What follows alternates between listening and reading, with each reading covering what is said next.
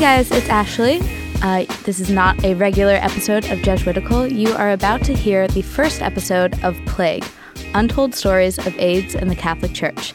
This is a brand new podcast from America Media, hosted by our friend and colleague, Mike O'Loughlin.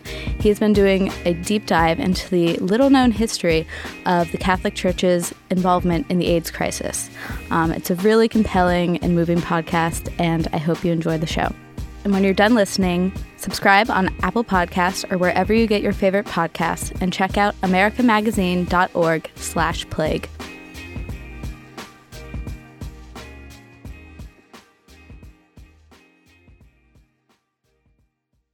My journey with AIDS, the AIDS epidemic, began on July 4th, 1981.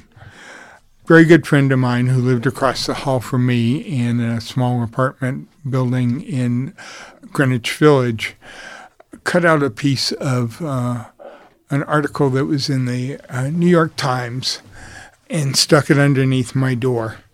And on a Post-it, he wrote, "This is what Paul died from."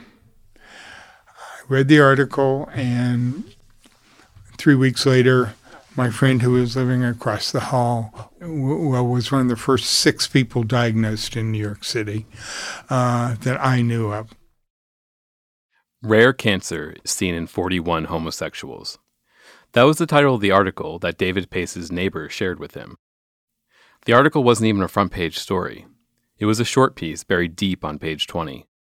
But it became kind of infamous in the gay community because it was the first news of what would eventually become a medical crisis, one that intensified as it grew worse over the following years, with no end in sight. Here's how ABC News put it at the time. It's mysterious, it's deadly, and it's baffling medical science. Acquired immune deficiency syndrome. David is in his 70s, and like many gay men of his age, he has vivid memories of the early days of the AIDS epidemic.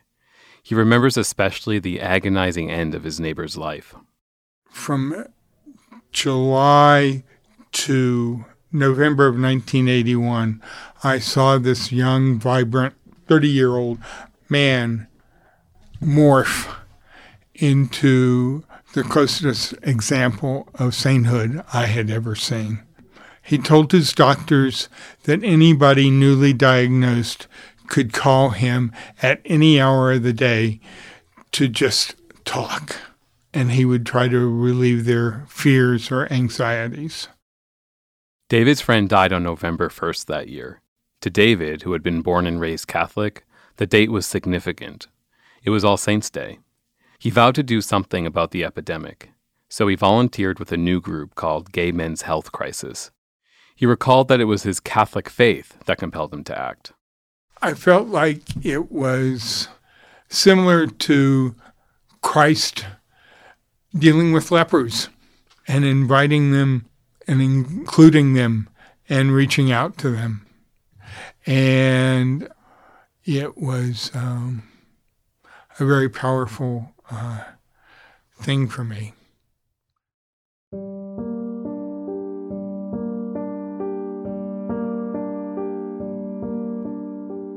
From America Media, I'm Michael O'Loughlin. This is Plague, Untold Stories of AIDS in the Catholic Church. I'm a journalist covering the Catholic Church in the United States. It's a big beat, and I've written about everything from Catholics attending climate change rallies, to parishes responding to mass shootings, to the Pope's use of Twitter. But in recent years, perhaps no other story has been as personal to me as to how the institutional church interacts with the LGBT community. Another employee fired at a Catholic school for being in a same-sex marriage. A teachers union will not go to bat for a gay teacher fired from a Catholic high school. A senior Vatican official came out today announcing publicly that he is gay. It was the Pope's comments on gays that has the world talking tonight. The Pope says the Catholic Church owes an apology to gay individuals and others who have been mistreated. Like David, I'm also gay and Catholic. People often ask me how I reconcile these two parts of my identity. The truth is, for a long time, I didn't have a good answer. That's why I started seeking out people like David, who could tell me about their own experiences. Their stories are mine to inherit, and I want to share them. What I heard repeatedly is that the stories about Catholics during the height of the AIDS crisis need to be more well known. That there are lessons for us today. There are names we should remember, and unless we make an effort to learn these stories, they might be lost to history. The more I listened, the more complicated the story became. That's what I'm trying to do with this podcast. Take a look at this time and explore how the church responded when the LGBT community fell under siege.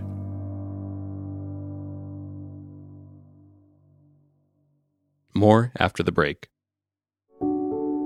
Support for this podcast comes from the Catholic Health Association. CHA represents the nation's largest group of non-profit healthcare providers. With more than 600 hospitals and 1,600 long-term care and other health facilities in all 50 states, the Catholic Health Ministry cares for 1 in 7 patients in the U.S. Learn more at chausa.org.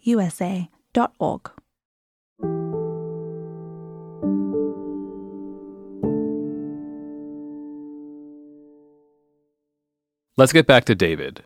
Like the dozens of other people I've interviewed for this podcast, he said conveying how truly frightening this time period was for the gay community is difficult to comprehend today, especially for people like me who were too young to remember. At that point in the epidemic, if you were diagnosed, it was a death sentence. It was overwhelmingly scary. Between 1981 and 1996, more than 300,000 Americans died from AIDS-related complications. That's equivalent to the entire population of Pittsburgh, cut down by a deadly disease. Entire apartment buildings were decimated. I'm not the first to make this observation, but the only image that seems to capture what was happening in the 80s and 90s is that of plague.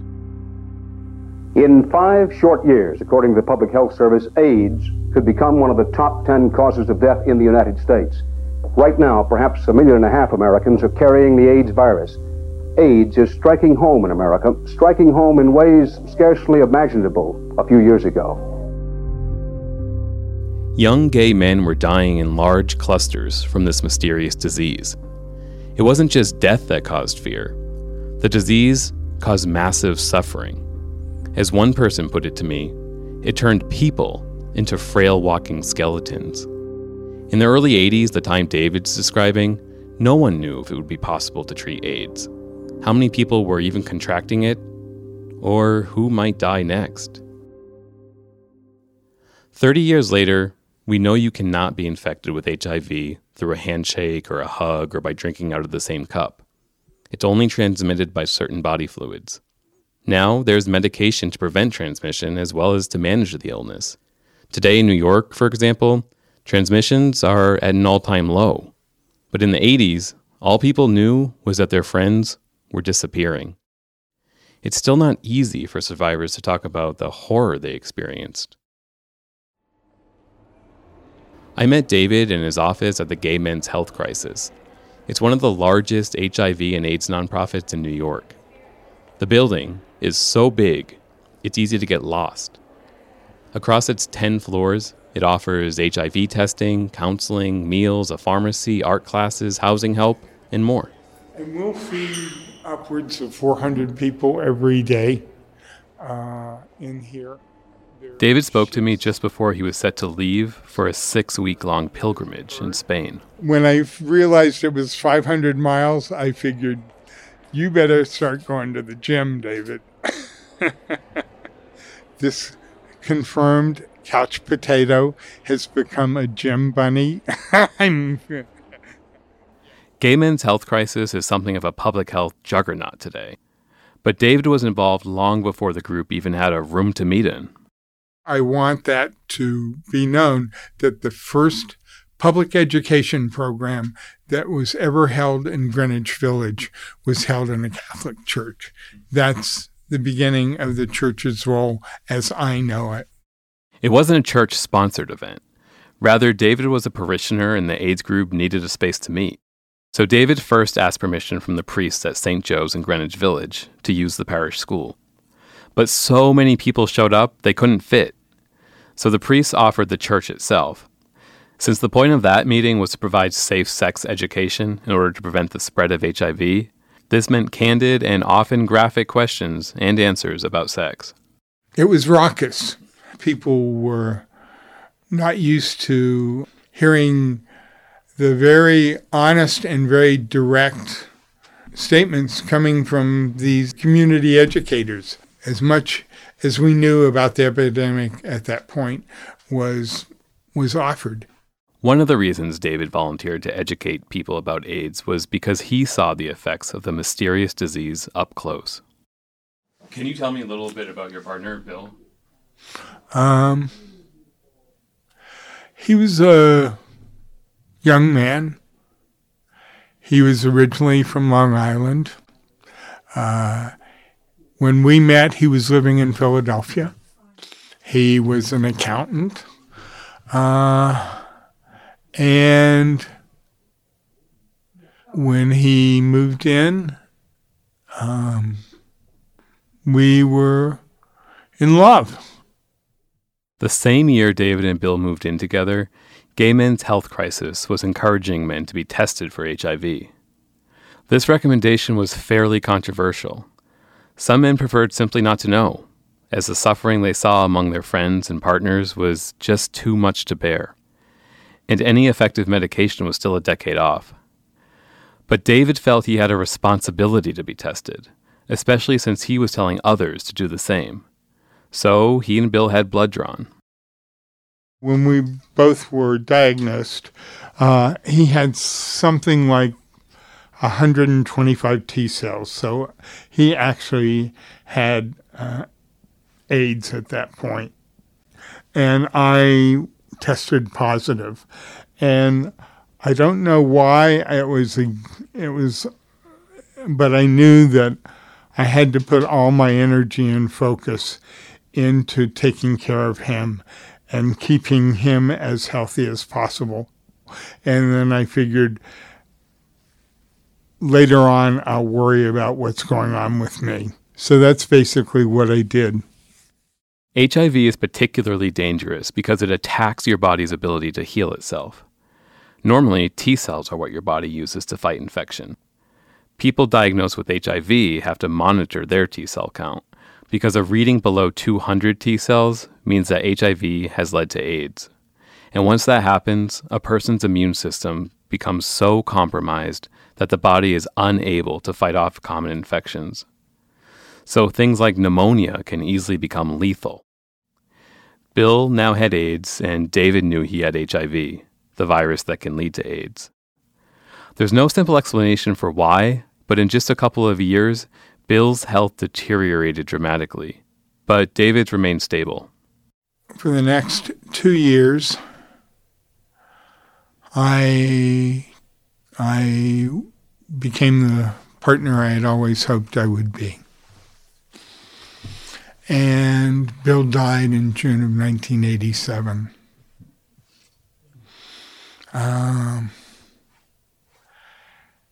I'm still processing that death. I remember, even as he was dying, that I was so grateful for God bringing him into my life. And God was never more tangible than my love and attention and service to Bill. When Bill died, David turned to his faith, finding a home with Dignity New York. This was a group for gay men and women that held Mass each week inside a Catholic church called St. Francis Xavier. It offered a fellowship for a community still very much on the fringes. Like David, a lot of other group members had also lost partners and friends to AIDS. But in October 1986, church leaders in Rome issued a letter that led to the expulsion of groups like Dignity from churches all over the world, including David's group in New York. When we were asked to leave this parish, I felt like I was being thrown out of my home, and I had just lost my lover. So it was like a double whammy. In addition to kicking out groups like Dignity, the Vatican letter also repeated church teaching that said homosexuality was, quote, ordered toward an intrinsic moral evil, and that it is a, quote, objective disorder. The history of the letter is a little complicated, but it's important to understand in order to see why gay Catholics say they were so hurt by it. Here it goes. The church had taught that homosexual acts were sinful, but simply being gay was not. But the Vatican in the 1980s was concerned that some Catholics were using that nuanced teaching to suggest that being gay might actually be a good thing. This didn't sit well with some church leaders in Rome, who felt they had to clarify the church's prohibition on homosexual acts again, this time in the 1986 letter. This letter now stressed that although homosexual orientation was not sinful in itself, an inclination toward homosexual acts could not be considered neutral or good. I told you it was complicated. Anyway, the timing of this letter, at the height of the AIDS crisis, felt especially cruel to many of the gay Catholics I interviewed. You can see why. Gay men are getting sick, dying. To some, the letter felt like being kicked while they were already down. Plus, the letter seemed to blame gay men for the onslaught of AIDS. It was always kind of a fear, from childhood of people discovering who you are and rejecting you, and that's what it felt like. David felt his faith was baked into his identity. It motivated him to reach out to people with AIDS and to do what he could to ease their anxiety and fear. He said he compartmentalized his faith, embracing his local faith community while ignoring hurtful comments from some church leaders. But the Vatican's hard line on homosexuality had now affected him directly. He had lost his community. He said he had had enough and that he had to speak up. A lot of other gay Catholics felt the same. So Dignity organized a series of protests. They called it the Cathedral Project.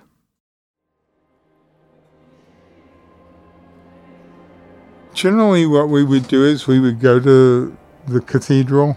We would respectfully go in and sit in the pews, and we would participate in Mass until the priest got up to deliver his homily, and then we would all stand up and turn our backs to the priest. I believe there were police in the back of the church. Usually the ushers would come up and wave us to the aisle and then walk us out. And the police were back there just to reinforce that we shouldn't cause a disturbance. David didn't want other Catholics to feel uncomfortable at Mass.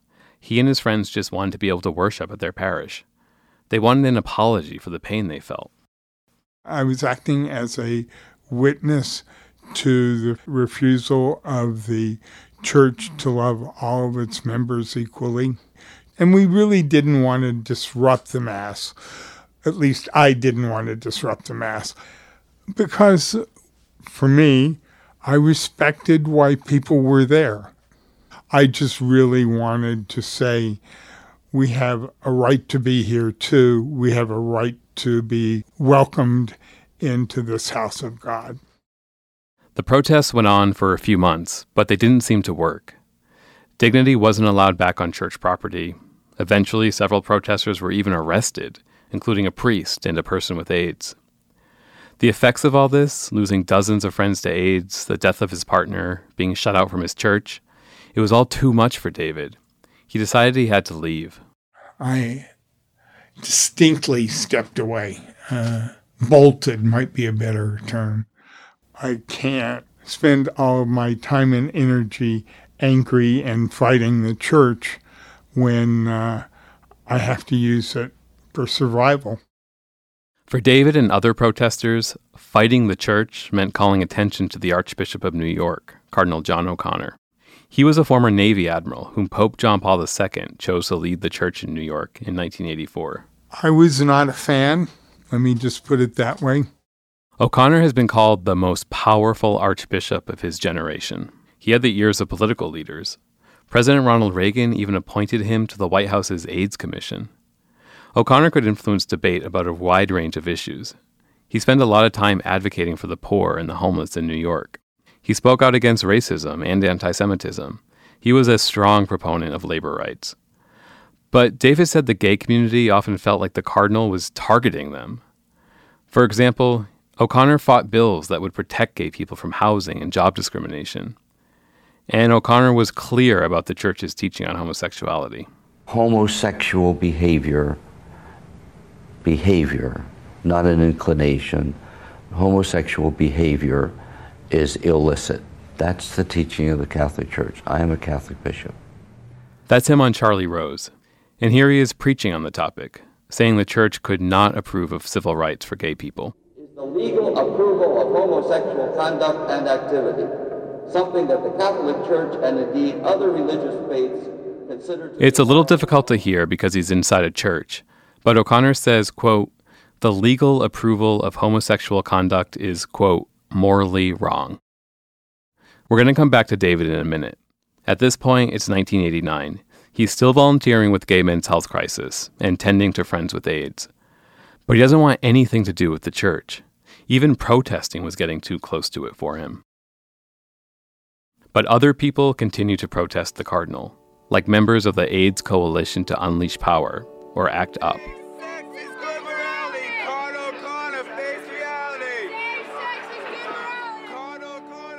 In December 1989, ACT UP stormed New York's St. Patrick's Cathedral.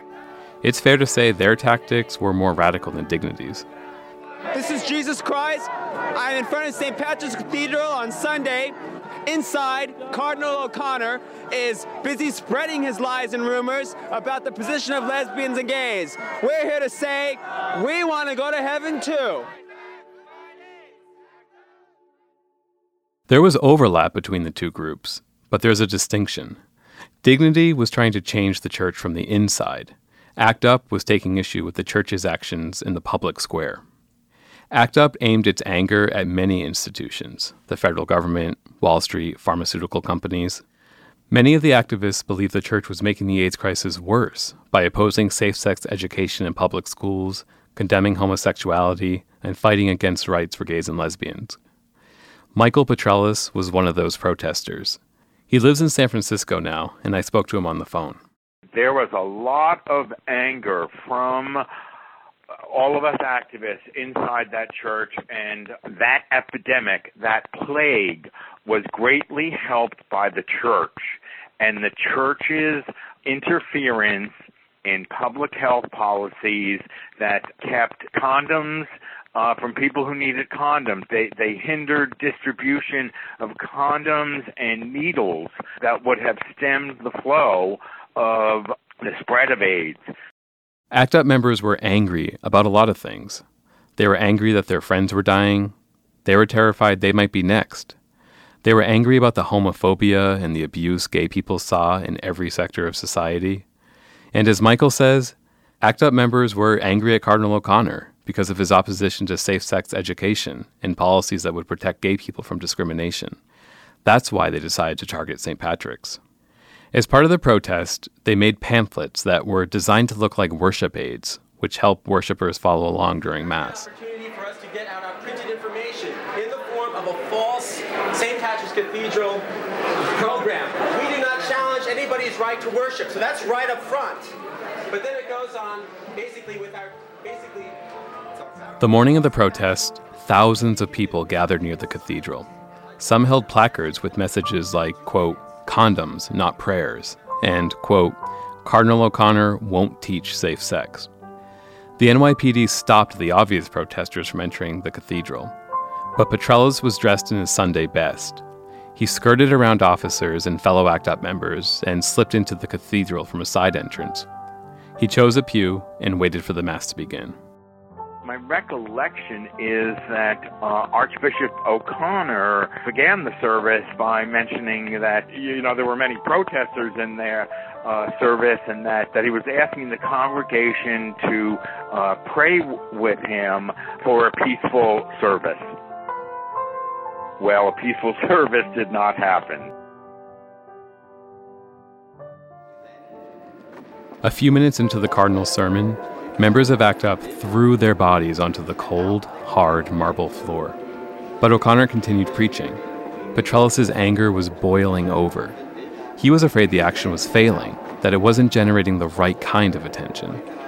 So he reached into his pocket, took out a whistle, put it between his lips, stood up on his pew, and blew as hard as he could.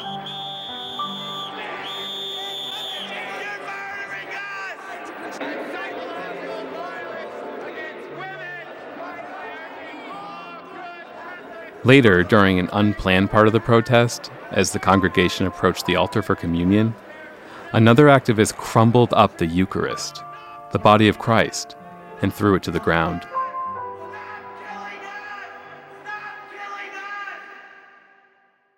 This act of sacrilege became the story in next morning's papers. The public seemed to have sided with the church. Even the protester who did it said years later that he probably wouldn't have thrown the host on the floor today because he didn't realize at the time how offensive it would be to Catholics. I asked David, who at this point had walked away from the church, what he made of it all.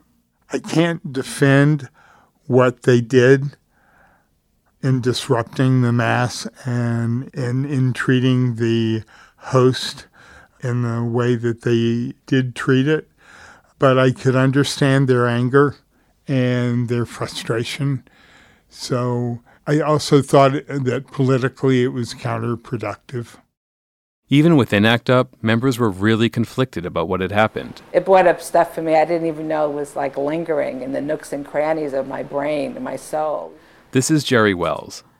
On the one hand, she felt like the church was her enemy. On the other hand, it still felt like her church.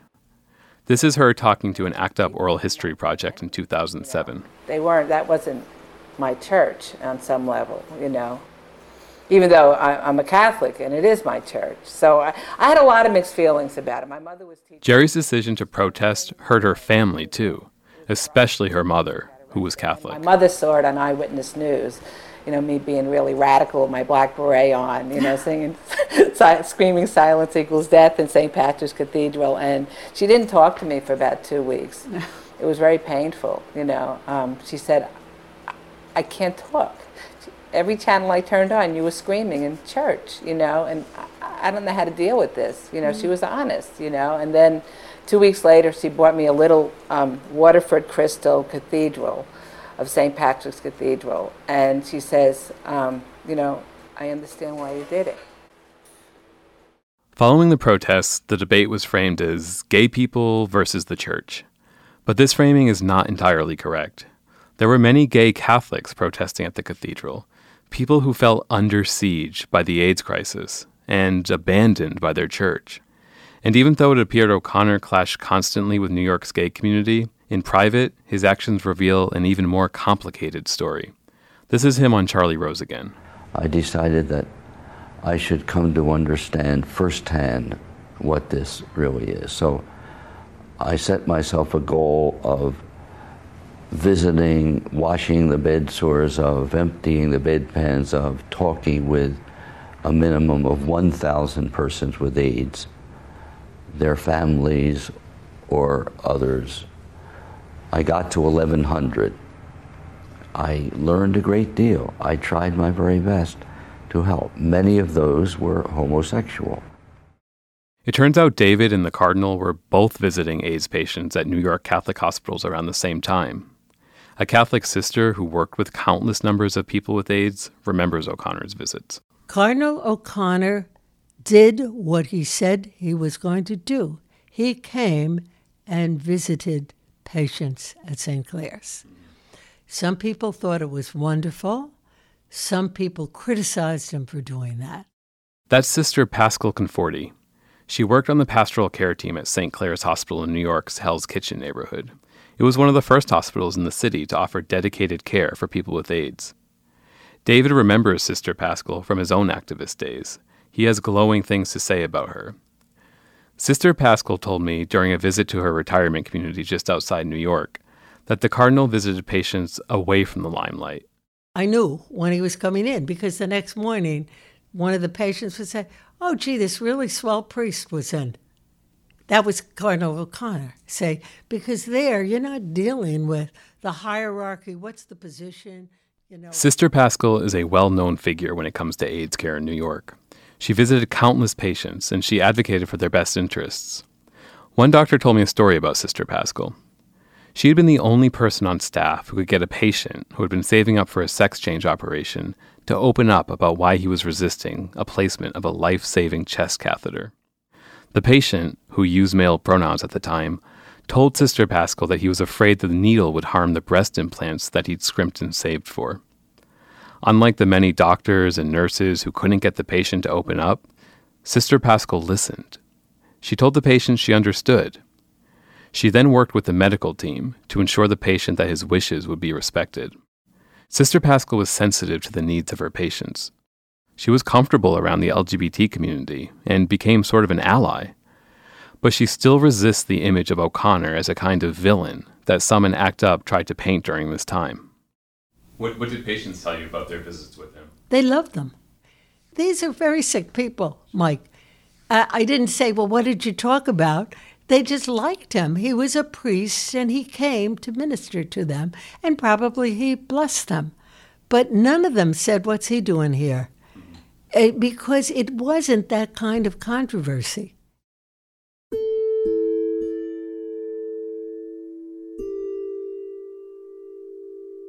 Despite the fiery conflict playing out between the gay community and the church, there wasn't always a neat divide. That is, there were lots of gay Catholics still very much inside the church, or at least trying to find a place for themselves. That's something David grappled with. He was still angry at the Catholic Church, but the AIDS epidemic was raging, and he felt he needed spiritual support. He went to a friend, a priest in the Episcopal Church, another Christian denomination, for advice. And I remember very specifically, he looked at me and he said, David, I can't recommend an Episcopal parish to you. You're hopelessly Catholic. David's friend told him to go back to St. Francis Xavier, the same church that Dignity had been kicked out of back when David walked away from the church. Going back to that space to worship was an emotional challenge for him. So he hid at the back of the church, sitting near the doors, in case he felt he needed to leave. So, 2 weeks later, on a very hot Sunday in August, I walk in for Mass, and I sit in the back of the last pew in the church, ready to bolt at the first homophobic thing I heard coming from the pulpit. And at the end of the Mass, I was in tears.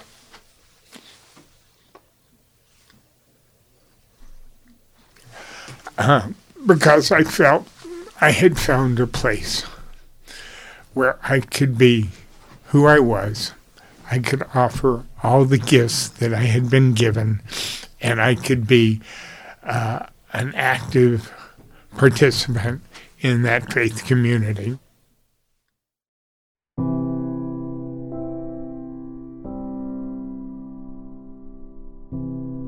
When I visited David's church, I was struck by its grand scale. Elaborate paintings of the Stations of the Cross, its colorful antique Tiffany window.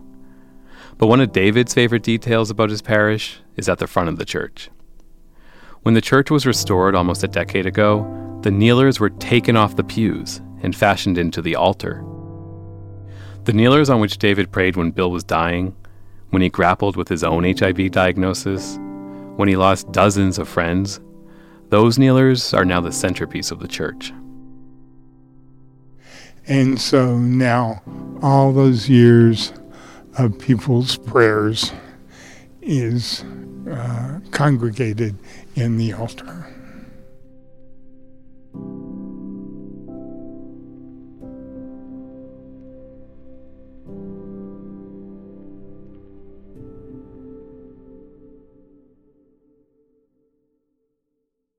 The story of AIDS in the United States cannot be separated from the Catholic Church. As David told us, the first meeting of gay men's health crisis actually took place inside a Catholic church. Many ACT UP members were raised Catholic, and there were lots of priests and nuns who put their own vocations on the line to minister to gay men and their partners. Catholic hospitals around the country were among the first to offer treatment to people with AIDS. This is all to say, there's a lot to learn from this time period. Nearly 3 decades later, we risk losing these stories if we don't capture them now. That's what I'm aiming to do with this podcast. I want to share the stories from the height of the AIDS crisis, both those that inspire and those that infuriate, so we can remember what happens when society turns its back on those in need.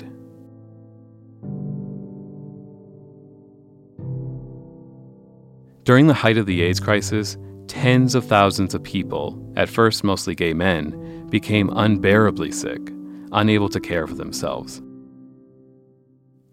Many institutions and individuals turned their backs, but some people didn't. Even when they didn't know how HIV spread or how dangerous AIDS really was, part of the church responded to that gospel call to care for those who were sick. That's why it's been so moving to me to learn from David, whose own stories seem representative of so many others during this time. I just want to say that there are some really incredible stories about active Catholics who were real heroes in the AIDS epidemic. Many of them were probably non-practicing Catholics by that stage of the game, but they had learned very intensely and closely the importance of social justice and gospel values, and were very engaged in living those.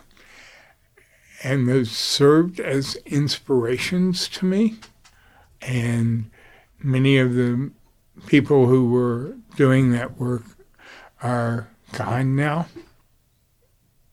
So they are part of my litany of the saints that continue to inspire me to do this work.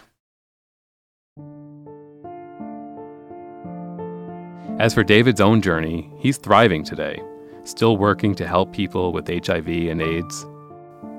His relationship to the Catholic Church has taken some time to heal, with lots of patience on his part. But he finally feels like he's back home. It took me some time to realize that I'm as Catholic as the Pope, and that my baptismal consecration made me as legitimate a Catholic as anybody else, and nobody's kicking me out of my house.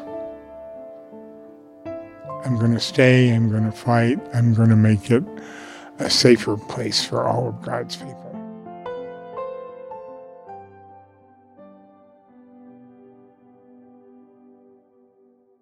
Nowadays, David commutes to St. Francis Xavier from Brooklyn, and he sits in the front row.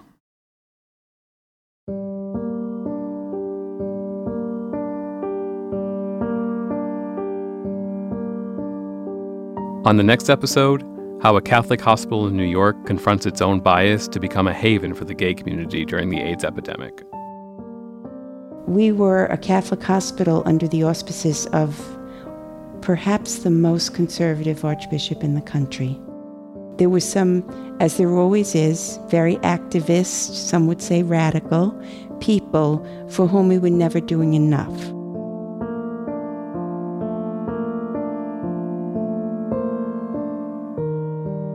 Plague, Untold Stories of AIDS and the Catholic Church, is a production of America Media. I'm your host, Michael O'Loughlin. This series was written and produced by me and Eloise Blondio. The executive producer is Sebastian Gomes. Thanks to the team at America Media who helped make this episode happen. Kerry Weber, Father Sam Sawyer, Tucker Redding, and Isabel Seneschal. Sound design by Rebecca Seidel. Original music by Christopher McCormick. Art by Sean Tripoli and Allison Hamilton. Parts of this episode were recorded in the William J. Loschert studio at America Media in New York. This podcast was made possible through the generosity of Mark A. McDermott, and Yuval David, whose gift honors and supports all LGBTQ+ persons and allies, past and present. Special thanks to Anna Marchese, Robert David Sullivan, and Jeffrey Stone. Archival audio was provided by the ACT UP Oral History Project, Jim Hubbard, and the Archdiocese of New York. For more about this episode, visit americamag.org/plague, and let me know what you think by following me on Twitter at Mike O'Loughlin. That's MikeOlouglin. Thanks for listening.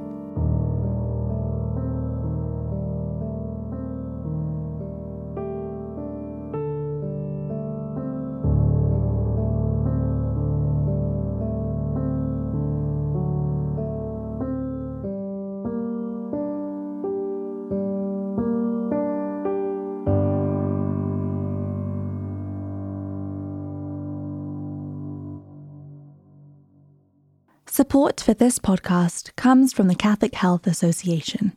CHA represents the nation's largest group of non-profit healthcare providers. With more than 600 hospitals and 1,600 long-term care and other health facilities in all 50 states, the Catholic Health Ministry cares for 1 in 7 patients in the U.S. Learn more at chausa.org.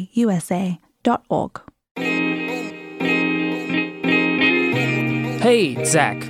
You just heard episode 1 of Plague, Untold Stories of AIDS in the Catholic Church, which is again a brand new podcast series from America Media. If you found that episode interesting, moving, compelling, be sure to subscribe on their feed. Jump over to the Plague feed, hit the subscribe button wherever you find your podcasts. New episodes are released on Sundays for the next 5 weeks. We'll have the producer and host Michael O'Loughlin on Jesuitical December 6th.